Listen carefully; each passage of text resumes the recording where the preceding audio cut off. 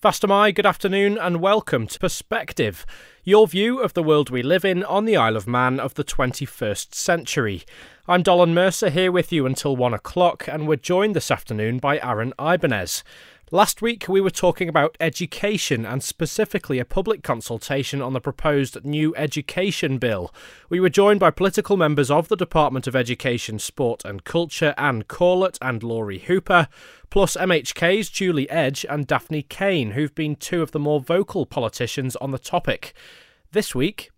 Honourable members, I put the motion set out at item 20 on Syrian refugees. Those in favour say aye. Aye. Against no. No. Divide. Ayes have it. Division called.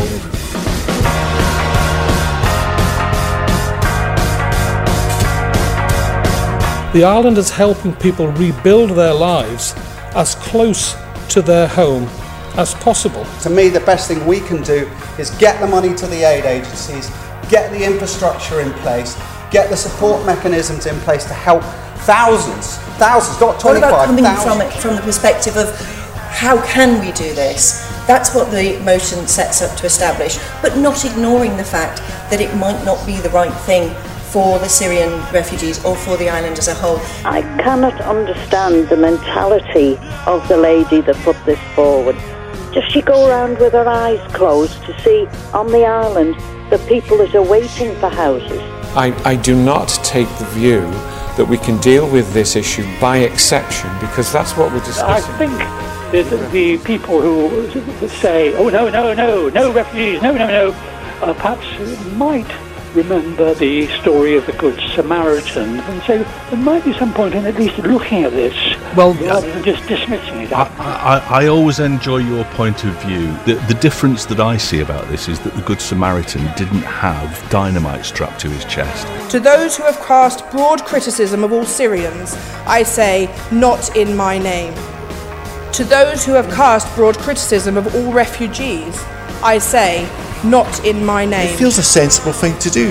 It feels the right thing to do. Not to do so feels blinkered and, in my view, closed-minded. We have made the decision based on what is right for the people of Syria. Here, for us, they're going to be very, very easily identifiable, and I'll be truthful, I worry about that. I think one of the benefits, actually, of this committee would be in looking at the advantages and disadvantages for Syrian refugees. We might really learn some things to our advantage about how we can better support our currently diverse and likely to be increasingly diverse society if we grow our population in the way that government seeks to do. I am not so arrogant as to presume that we have all the facilities needed to provide for refugees. But I believe we are premature in making the decision that we are unable to assist in the resettlement of Syrian refugees. My guess is that these people want to go home. They want to go back to their country. They want us to help. They want us to stop the war. They want us to stop the fighting, and they want us to help them rebuild their country. The Isle of Man, as the 8th richest nation in the world, really needs to look at our social policies and see how we are meeting the needs and aspirations of our residents, along with meeting our international obligations. I am acutely aware that we are an increasingly diverse society.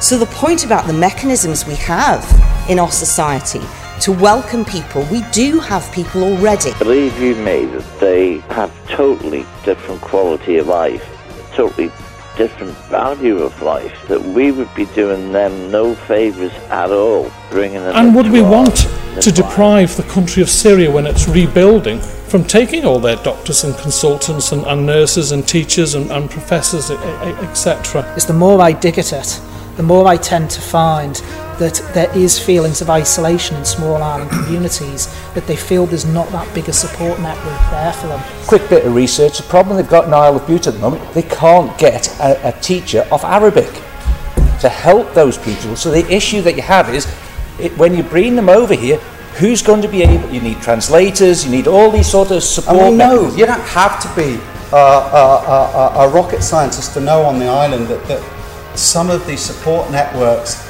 that these comforts, home comforts if you like, are not freely or abundantly or instantly. The Council of Ministers has given full and very careful consideration to this matter, and so I cannot support the Honourable Member's motion. In November last year, a motion was tabled to Tynwald seeking a feasibility study in the form of a select committee to look at whether the Isle of Man could and should accept refugees. More specifically, some 25 families from Syria who've been displaced from their homes amidst ongoing civil war there. As we heard, the motion failed to garner enough support. For many, this came as a very welcome move. But for a group of students from Ballakermeen High School, they were very disappointed with the outcome of the debate. The school's student politics club, the Voltaire Society, met last month to look again at the issue of Syrian refugees. That session was led by Laura Cretney, who's director of Ciara Consulting, an island-based consultancy specialising in Middle Eastern affairs. They were also joined by Claire Bader from the One World Centre.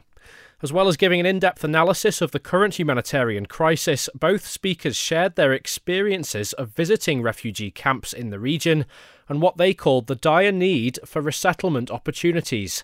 The session included a discussion about the challenges any island-based programme would entail and considered ways in which these could be overcome, citing examples such as the Isle of Bute and the Shetlands. What followed was a call upon the assembled students to support a campaign, #IOMYouthForSyria, which was launched by the sixth formers in the wake of a failed Tynwald motion to investigate the possible resettlement of refugees here. In fact, the Society's president said, "We do not understand why the government did not conduct an open investigation into the feasibility of resettling Syrian refugees on the island." So, what exactly do the students think, and why? Well, Aaron Ibanez met them to find out. Hi, I'm Ciara Sowerby. I'm studying physics and chemistry, and I'm in Year 13. Hi, I'm Shanne Gutierrez, and I'm studying philosophy, English language, and geography, and I'm in Year 12. So, the Voltaire Society is a group of students in Ballakermeen High School, which wants to raise awareness about certain issues and topics, whether that be inside school, like the phone policy within school, or outside issues like the refugees. And then we invite various speakers in their field, and we have a debate about it, which we think debating is very important, since not only does it raise awareness, but it also encourages young people to have a voice and to argue for their views. And when it came to the topic of the government policy on refugees and Syrian refugees, why did you decide to debate that? So we originally had a assembly that was from one of our teachers about the evacuation of Jewish people from Germany and Poland and countries around that sort of area in World War II, and he linked that to the situation that we have in Syria and like-minded countries at the moment, and it just made me sort of think about how if no one had done something in World War II, we would have had a huge disaster, even more than we already did. So why is no one doing anything about the refugees in Syria now? And so that encouraged me to go along to the Voltaire meeting and debate my points. And also, the refugee issue already in school was already very discussed, since we do it in our curriculum in geography and I think history as well. So it's a very widely discussed topic. So it was just a case of just gathering a group of young, like-minded people to discuss it and inviting speakers in. And so after the debate, which we'll come on to in a bit, you guys sort of pledged your support to IOM Youth for Syria. And that's a Ballakermeen-based group. Can you tell us a little bit about that? Our goal is to find representatives from all 5 schools of the island to form a coalition towards a petition towards the forming a committee for the refugee. And actually, we're planning to have a petition in Tynwald Day, and then just trying to get some signatures there. Even though we still don't have a cohesive unit, we do have the Facebook page, and at the moment we're still trying to raise awareness for the group. Right now it's in its first stages of formation at the moment. So you will be aware of the petition that was presented to the Chief Minister a few years ago. Got 1,000 signatures. That didn't really lead to much, did it? I suppose it started a discussion though. Yes. Yeah, it started a discussion. It also it did lead to more funding being allocated towards the crisis, and obviously we're aiming for different things, like we want to bring refugees over rather than just allow more funding for them. However, I think it's a good place to start, and at the end of the day, the petition a couple of years ago was partially successful, so I think showing like a youth force towards this idea, especially having people in Tynwald such as Mrs. Kane, who's been a great help, and Mrs. Besson as well, greatly improved the outcome of this petition if we were to get it anywhere. When it came to the Tynwald debate, did you listen to the debate? The motion that failed to pass from Miss Kane, it was in November. Did you listen to that debate? We were there, We actually attended the meeting. Yeah, we went to Tynwald and watched it. And what were your sort of thoughts? Were you frustrated? Were you encouraged? It was incredibly frustrating.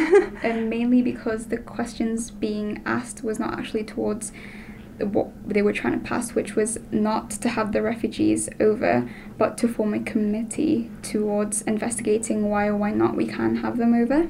So that was frustrating in itself, but also because it was more of a dismissal rather than an open mind. When members of LegCo was more open-minded towards it, I guess. Yeah. It was the other members that were more close-minded towards the subject. Well, that's what I feel like. Yeah, there was a lot of misinformation. I think I was quite frustrating. I was like writing notes to Shane during the thing. I was just so frustrated, and I had to pass on to someone. So yeah, we were taking notes at the end and trying to verify if some of the things being said were right, and then found out that some of them weren't. So what kinds of misinformation did you sort of perceive? If you look further afield to other island nations that have taken in refugees, so for instance, even going right round the world to the island of Nauru, not far off Australia, they have taken in Iranian refugees, particularly children, and the experience has been that the children have actually suffered more problems since they have been there, and there's actually been legal cases there to get the children relocated into Australia. I think that was a very frustrating topic to bring up, because in the debate they brought up Nauru as a beautiful island that would be a perfect place for the refugees to live in, and compared it to the Isle of Man. But obviously Nauru is a detention centre, the Isle of Man is a lot more safe place, a very free, politically free place, so that was not very comparable, and it was a questionable decision why they actually brought that up. Yeah, Nauru has known human rights violations, not an ideal place to put refugees, to be quite honest. Whereas he didn't mention the Isle of Bute, which is a much more successful place and a much more comparable place to the Isle of Man. Smaller, however, is still taken in 25 refugees, which is how many? 25 families, yeah. So probably more like 100 refugees, and it's got a population about a tenth of the size of the Isle of Man. Yet they've managed, and a lot of them have set up businesses, etc., and have done really well for themselves. But according to the Education Minister, Graham Kajin, he said that under his quick bit of research, he found that there was no Arabic translators on Bute, therefore it would be very difficult to integrate them and get them speaking English. So that would be an obstacle perhaps on the Isle of Man, that there wouldn't be the provision to, teach English and help with this social inclusion, so to speak. Well, Laura Cretney, who's been helping us with this, did a degree in Arabic. I think there's a lot of misunderstanding over the kinds of people who would be coming to the island. I think people forget that these people are heavily vetted, and also the island would have a say in who comes. We could put forward, this is who we are able to cater for, and this is what we need for our economy. Yeah, she's been to the camps, and she's mentioned that she would be more than happy to teach English. Yeah, and also we have technology. It's not a case of anymore just finding a person to translate. You can just go online and just translate that. And also we do have the Cafe Lingo on the Isle of Man, which is just a bunch of people that meet up for coffee and try to learn English. So we do have and I know it's not specifically Arabic, but just a community of wanting to learn English together, I think would help the mentality. Yeah, especially once you've got a basic grip of English and you want to improve your conversational skills, then something like that would be great. So the part of people saying that there's no Arabic translators in the Isle of Man maybe stems from the fact that they haven't asked anyone or investigated it further. So to actually just put up a statement like that without actually doing any research behind it is a bit premature. It's a premature statement, basically.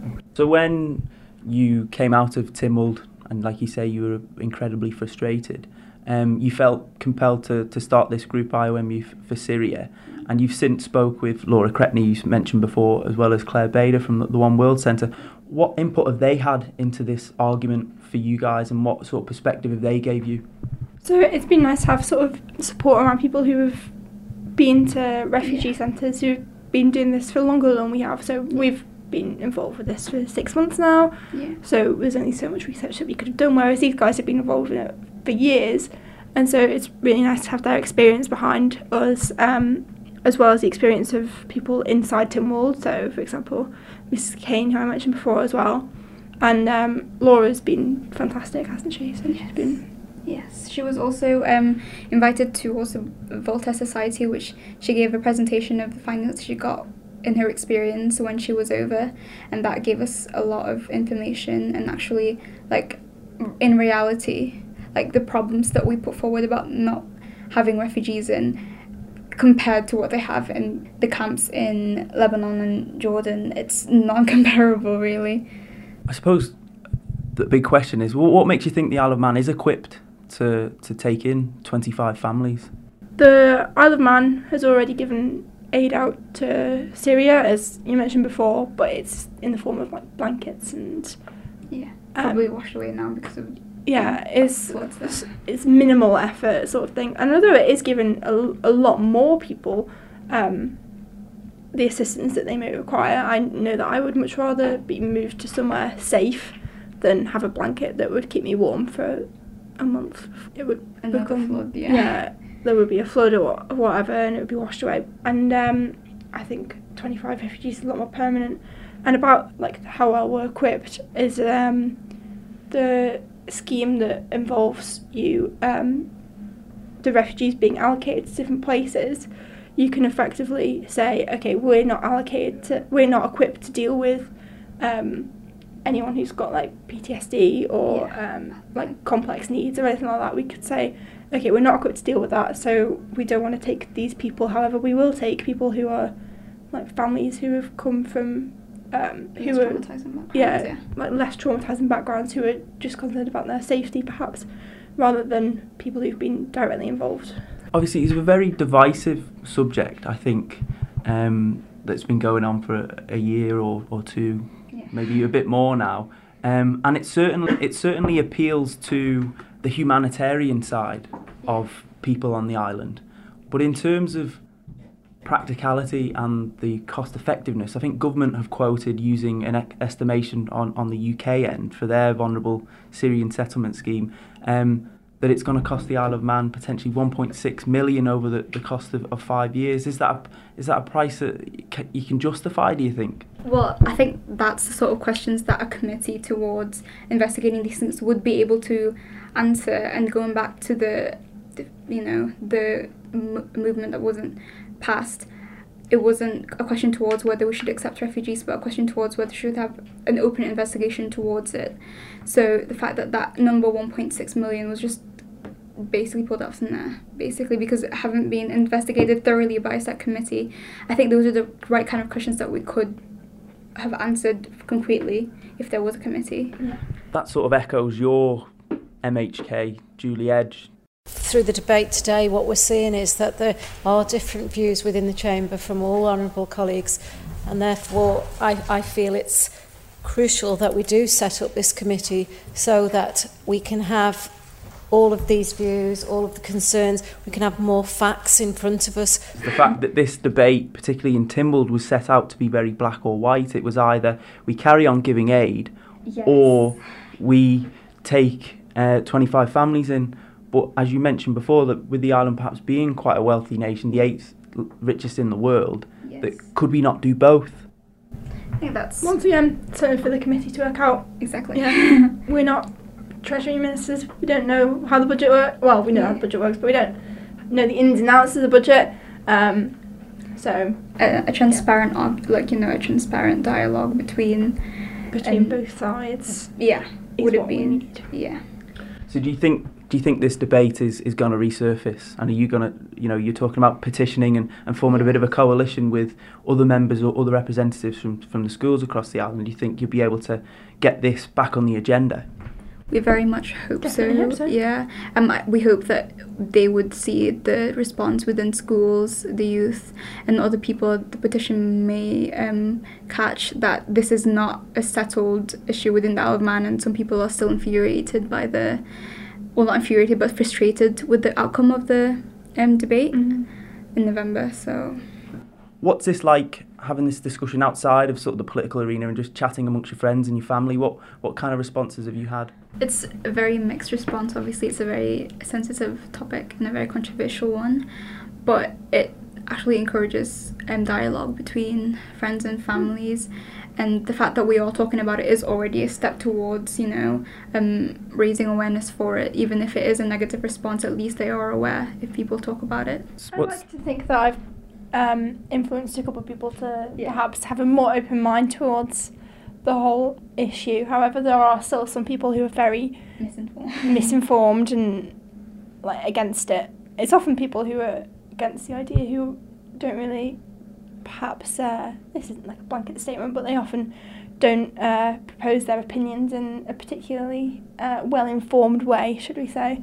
I think also most people that are against it have that sticking issue of safety and protection against foreign, people coming over, which is so wrong in so many ways already. They often make blanket statements about the sort of people who might come from Syria. Yes. Do you think the climate currently in Britain isn't helping this cause, perhaps? That there is division, there's the whole Brexit elephant, so to speak, that people are looking quite inwardly and aren't perhaps thinking more openly, which is what you reckon this debate requires? So I think it's not mutually exclusive to concern yourself with internal matters as it is to concern yourself with outside matters.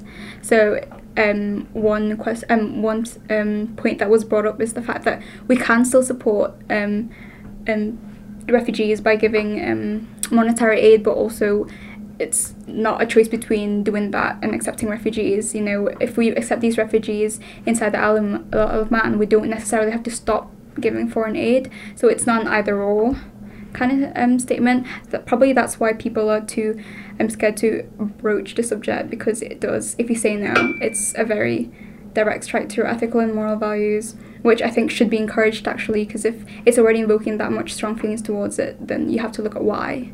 Why is it invoking that much? Because if you think about it, refugees aren't aliens, they're humans as well. So why are we so against accepting them and giving them a safe environment to stay in? That was students from Ballakermeen High School there speaking with Aaron Ibanez. The Nation Station, Manx Radio.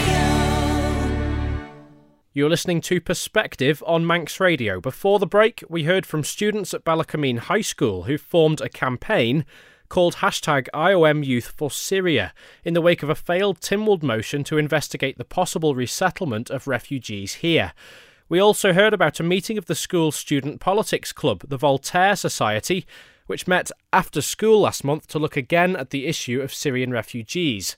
One of the speakers at that event was Claire Bader from the One World Centre. Claire has a long history of work in development and humanitarian contexts. She's been a member of government's International Development Committee, the IDC, as well as a health advisor for Save the Children. A registered nurse, Claire's also had vast experience working in a range of developing countries, including in Sierra Leone, Mozambique, Malawi and Burundi. She's also worked with a variety of other international agencies, including Oxfam, the World Food Programme and the Clinton Foundation HIV Initiative. Aaron Ibanez caught up with Claire to get her views.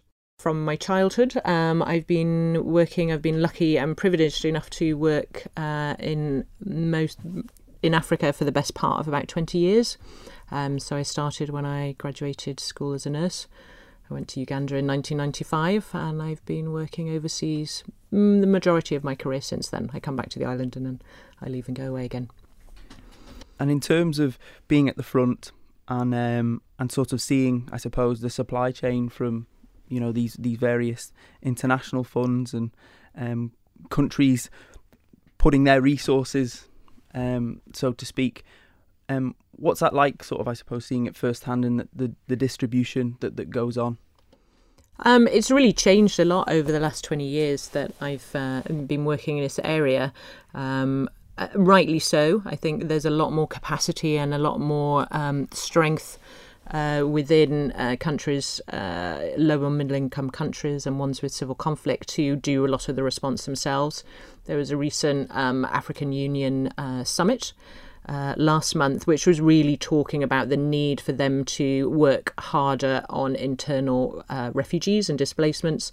The majority of the world's refugees and displaced people remain within Africa and within these countries, and they really pride themselves. And there was a big discussion within the African Union about open borders and welcoming borders and just being able to be there to support each other.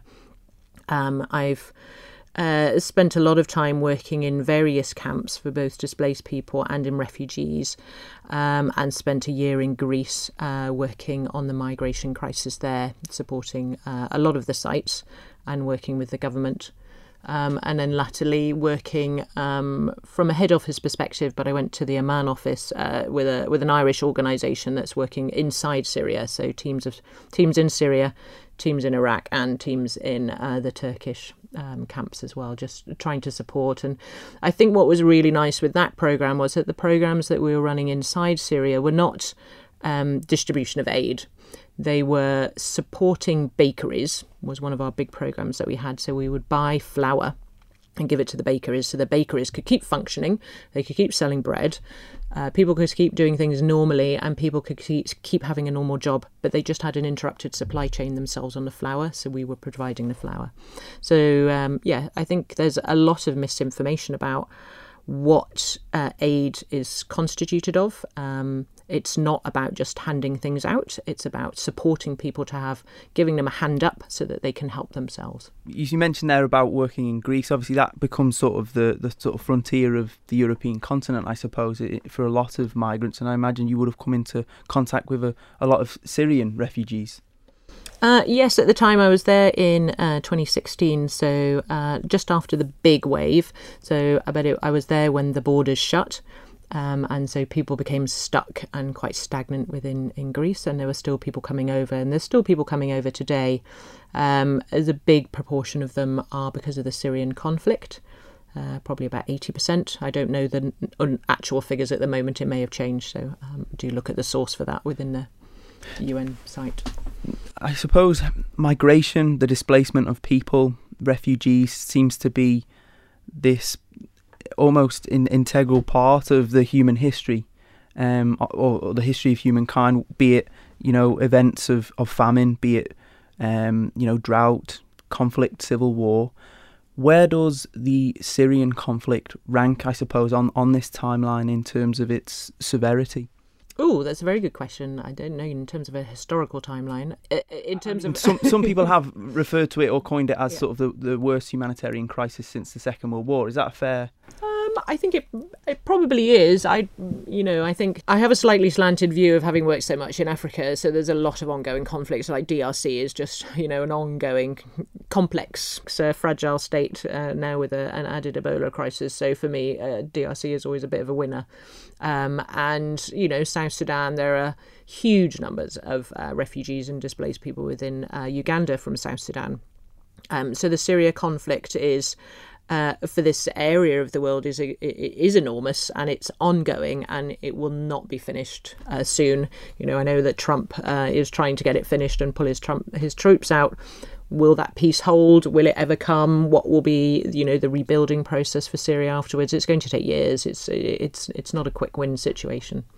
Am I right in saying it wasn't exactly a poor country? No, not at all. No, if you've seen any of the pictures of Syria, even from 10 years ago, the beautiful buildings, amazing universities. I have been privileged to work with a lot of Syrians, both in Greece and in Amman, and I have friends who are so smart, way smarter than, most of my other friends.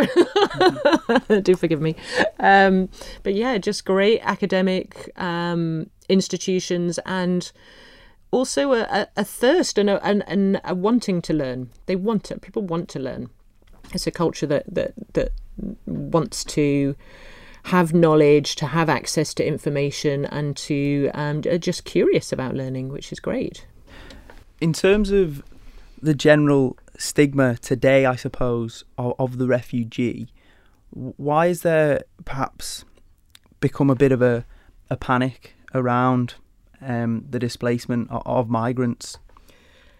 I think the panic is still there. It is definitely a lot less than 3 years ago in 2016 when I went to Greece. There was this unknown. We didn't know how many people were going to keep coming to the borders. When I went to Greece, we just had no idea of the numbers that were going to be coming through.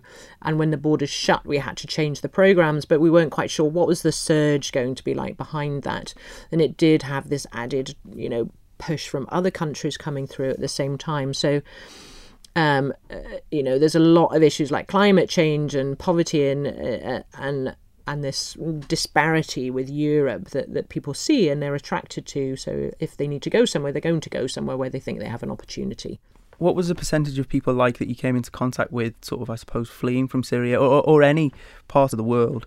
How many of them turned their back on it and said, I'm not going back, that's it? Or how many of them sort of said, I would like to go back? A lot of them would love to go back, and a lot of them still have family in there. The ones who are there are very happy. Some of them, like we had, I got to know some of the staff working inside Syria when I was with the Irish NGO, and they were very happy where they were. They had difficulties, but they were committed to staying. They wanted to help. And I think they're just all hoping that at some point things will return. Well, obviously not return to how it was, but to have a positive future where they can continue as a country and grow and rebuild and do things. I think it's the same for me when any of the countries that I went to work in, I still longed for the Isle of Man. I wanted to come back every time I get off the aeroplane. I'm like, I'm home. Just because you've gone to move somewhere else and you're happy to be there for a while and you're committed and you're staying, you always think about home. You refer to that period, sort of 2016, where there really was this kind of sense of unknowing and perhaps fear. That's maybe still with a lot of people. What do you make of the current climate across Europe at the moment and the current view on refugees? Yeah, that's another great question. I think it's calmed down a lot from 2016 and 2017. There's a lot more people who are just normally there. They've integrated, they're doing well. People have been processed, although there are still little pockets like Calais and in Italy, but that's slightly different. Italy and Spain are different, really, because of they're coming up from North Africa, really. But people are normalised. They've become part of where they are. They've opened shops. They've opened businesses. They're working. They're contributing. I think there were some really lovely reports after the horrific bomb in Manchester of people going and helping refugees who've been taken in. They went and they helped. After the floods in Cumbria, they went and they helped. They didn't just sit back and go, that's not my problem. But they went, this country has taken me in. I want to do something. They need some help. I'm going to go. I think there's also a lot of misunderstanding around what a refugee is like. There's a new head of communications for UNHCR, and in a news article today she was talking about how she wants to change the narrative around refugees, and she was pointing to the fact that within a population there's a bell curve of opinion. 15% at one end will be talking very positively, they're really for it, they're very pro and very active like myself. 15% at the other end will be the opposite, very anti, very negative. And she said working with those people is very difficult and probably not worthwhile. The bell in the middle are the people who want to say yes, but have questions. They don't know. They think their job is going to be affected, or they don't know how they're going to cope with the language, or they don't know how, healthcare is going to happen, or what's going to happen, if one comes into school and my child becomes friends with them. I don't know how I'm going to cope with that. That's normal and that's fine. What we need to do is just be really open and to just look at things properly and to just be willing to learn and accept and to grow. I think every time I've met new people, I've learned from it, and it's been amazing. The other thing is, one of the most beautiful stories is the stories of the White Helmets, who are Syrian, and they're like a version of the Home Guard from the Second World War, is probably the nearest thing to say. They founded themselves several years ago and literally just pulled people out of rubbish. Every time they knew there was going to be a bomb attack or a plane overhead, they just went to where the damage was, where the building had collapsed, and literally just spent hours digging people out, rescuing people, saving people. They made a documentary which was nominated for an Oscar for one of the best short documentaries of that year. They were even nominated for a Nobel Peace Prize because their work was just so outstanding. These people had to leave Syria last year because they became targeted because of all of the international attention, and it wasn't safe for them to be there, so they realised they were putting other civilians at risk by staying. And so they had to come out and be in the resettlement programme. The UK has been lucky enough to take 100 of them and resettle them a couple of weeks ago into a place in the UK with their families. And I just think, wow, I would be so awe-inspired to meet either one of them and to, you know, have a conversation and to have them to be part of a community. And I think, you know, it's a shame that the Isle of Man has decided not to look at this issue in proper depth.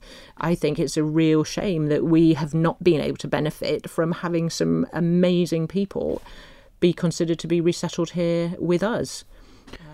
You mentioned before, I suppose, it was about having, you know, transparency and having an open mind going into this debate. Why do you think people are scared? Why are people standoffish? Why are people, you know, clutching and protecting what they believe is their turf, so to speak? And again, we come back to that sort of reputation that refugees have, I guess, is probably attributed to that. So who do you think is responsible for these images that we portraying, yes, I suppose, of refugees? Present company excluded. The media doesn't help.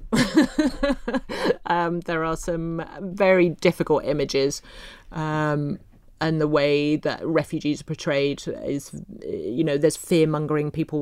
Some media will latch on to this kind of fear of change, the fear of the unknown. And, you know, with the whole Brexit debate, a lot of it was fueled around that whole kind of protectionism and nationalism and kind of clamping down and not letting people come inside. So a lot of the media attention was around that. There's also a lot of negative media attention because some people would see it as a way of raising awareness. Seeing somebody suffering is a way of getting newspapers and kind of articles and things. So the positive image is not portrayed.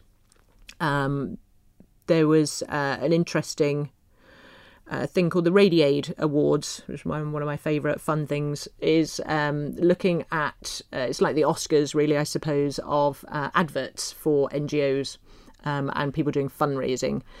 And the winning best video was a video by War Child, which is a beautiful video of a small boy from the Middle East in a refugee camp who's playing with Batman. And it's just a really fun video. He's playing with Batman. You know, they're hiding, they're playing hide and seek, they're reading stories and, you know, just playing games and having a fun time. And then at the end of the video, the planes come overhead and they have to flee from where they are, and Batman's carrying him down the road. And then Batman turns into his dad. And it's just a beautiful advert. And I feel that the media needs to be portraying things more realistically. Kids have fun. Parents look after their children. They're just making the most of the situation that they're in, like we would, and just trying to protect themselves. And I think it's really important that we do more to embrace that and question.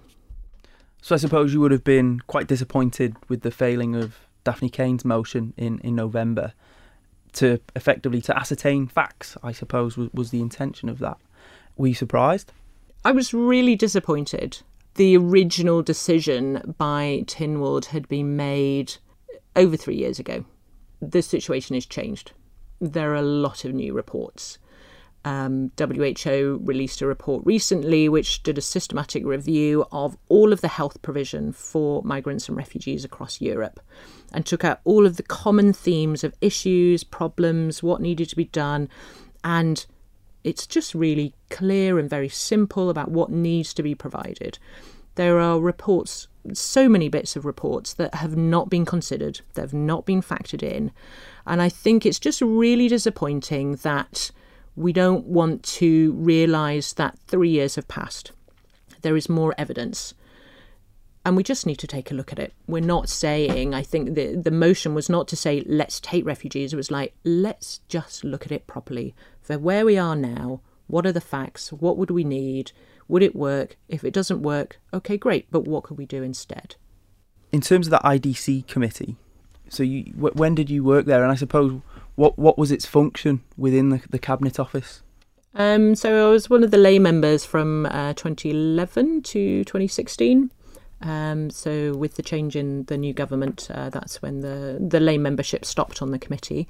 The idea was really to have a committee to oversee the accountability function of the overseas and international support that was being provided. My role as the layperson was to provide that technical kind of basis, as someone having worked a lot in the sector and understanding it and worked with a lot of other donors. And just to really help the accountability to make sure that we're picking good projects that were well thought through, properly evidenced, and that there was an accountability element for the government to make sure that their money was being spent wisely. Was this committee formed of civil servants? And ministers, yes. Okay. Yeah. Going back to the vote again, the CoMin vote, is it reflective of the Isle of Man, do you think? Obviously, if Tynwald is meant to reflect its constituencies, do you think it reflects the Isle of Man? Because No, I don't think it does, because the question wasn't about accepting refugees. It was about looking at it properly. And you feel that's where it's got lost? Yes. And I think the Isle of Man people would like it to be looked at properly. And I think if the decision was no, people would accept the no, because there would be evidence and a rationale behind it, which was quite clear. And for the time that we're in now. And I think if the decision was yes, again, it would provide really good evidence for the people who were slightly reluctant, and it would help us have a clear pathway and a clear vision about how we were going to do that, how we were going to embrace the third sector to have people. But it would give us that guideline, either the no, very clear, and then what can we do instead, or the yes, and actually it could look like this.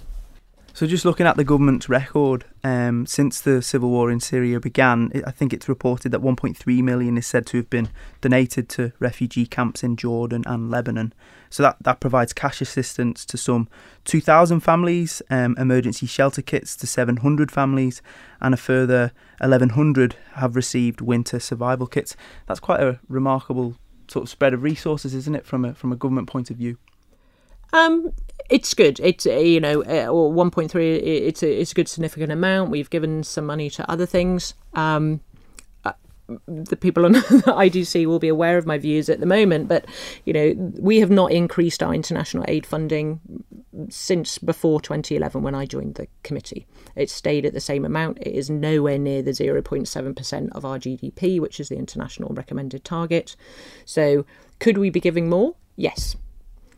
And does the Syria response need more? Yes. The response plan for Syria and the surrounding areas for this year alone is 5.5 billion. That's a lot of money. So our 1.3 million is, it's helpful, but it doesn't go anywhere close to this year's target of 5.5 billion. I suppose, to play devil's advocate, the winter survival kits, that sounds like a bit of a disposable thing to last a season. So there's perhaps not necessarily the longevity that would come if we again look at the hypothetical argument of having families tangibly within the Manx grasp, so to speak, and having them in the community. Yep, I'm sure that you have been camping in your life, Erin. How did your tent last after a couple of days? Yeah, it very condensated inside, a bit chilly, and I just wanted to get a bath and get into bed. Yeah, a lot of the winter kits are giving things like tents. You're living in a tent, you're living in a shack, you're living in, you can't keep things clean, your blanket disintegrates, it is temporary. People make things last as long as they possibly can, but until people get into proper housing and able to kind of look after themselves and provide things for themselves, it's not enough. Without jumping the gun of a potential Tynwald Select Committee, if it was to ever come to fruition, would the findings rule the Isle of Man? Well, I say rule, it's not a judicial process, but I mean, would the findings deem the Isle of Man an adequate place for resettlement? I can't think of a strong reason why not. We have a good healthcare system, we have a good education system, We have plenty of space. We have a lot of lovely people, very dedicated people in the third sector who'd be very happy to support. And I think we can all learn. We can all learn from this. You know, I've not heard one good reason why. I've heard some excuses, and I've heard some fear, and some false information. But no. So you find it's more excuses than a justifiable sort of stance on this? Yeah, there's no clear evidence for any of the issues contrary that I've heard. Claire Bader there speaking to Aaron Ibanez. The Nation Station.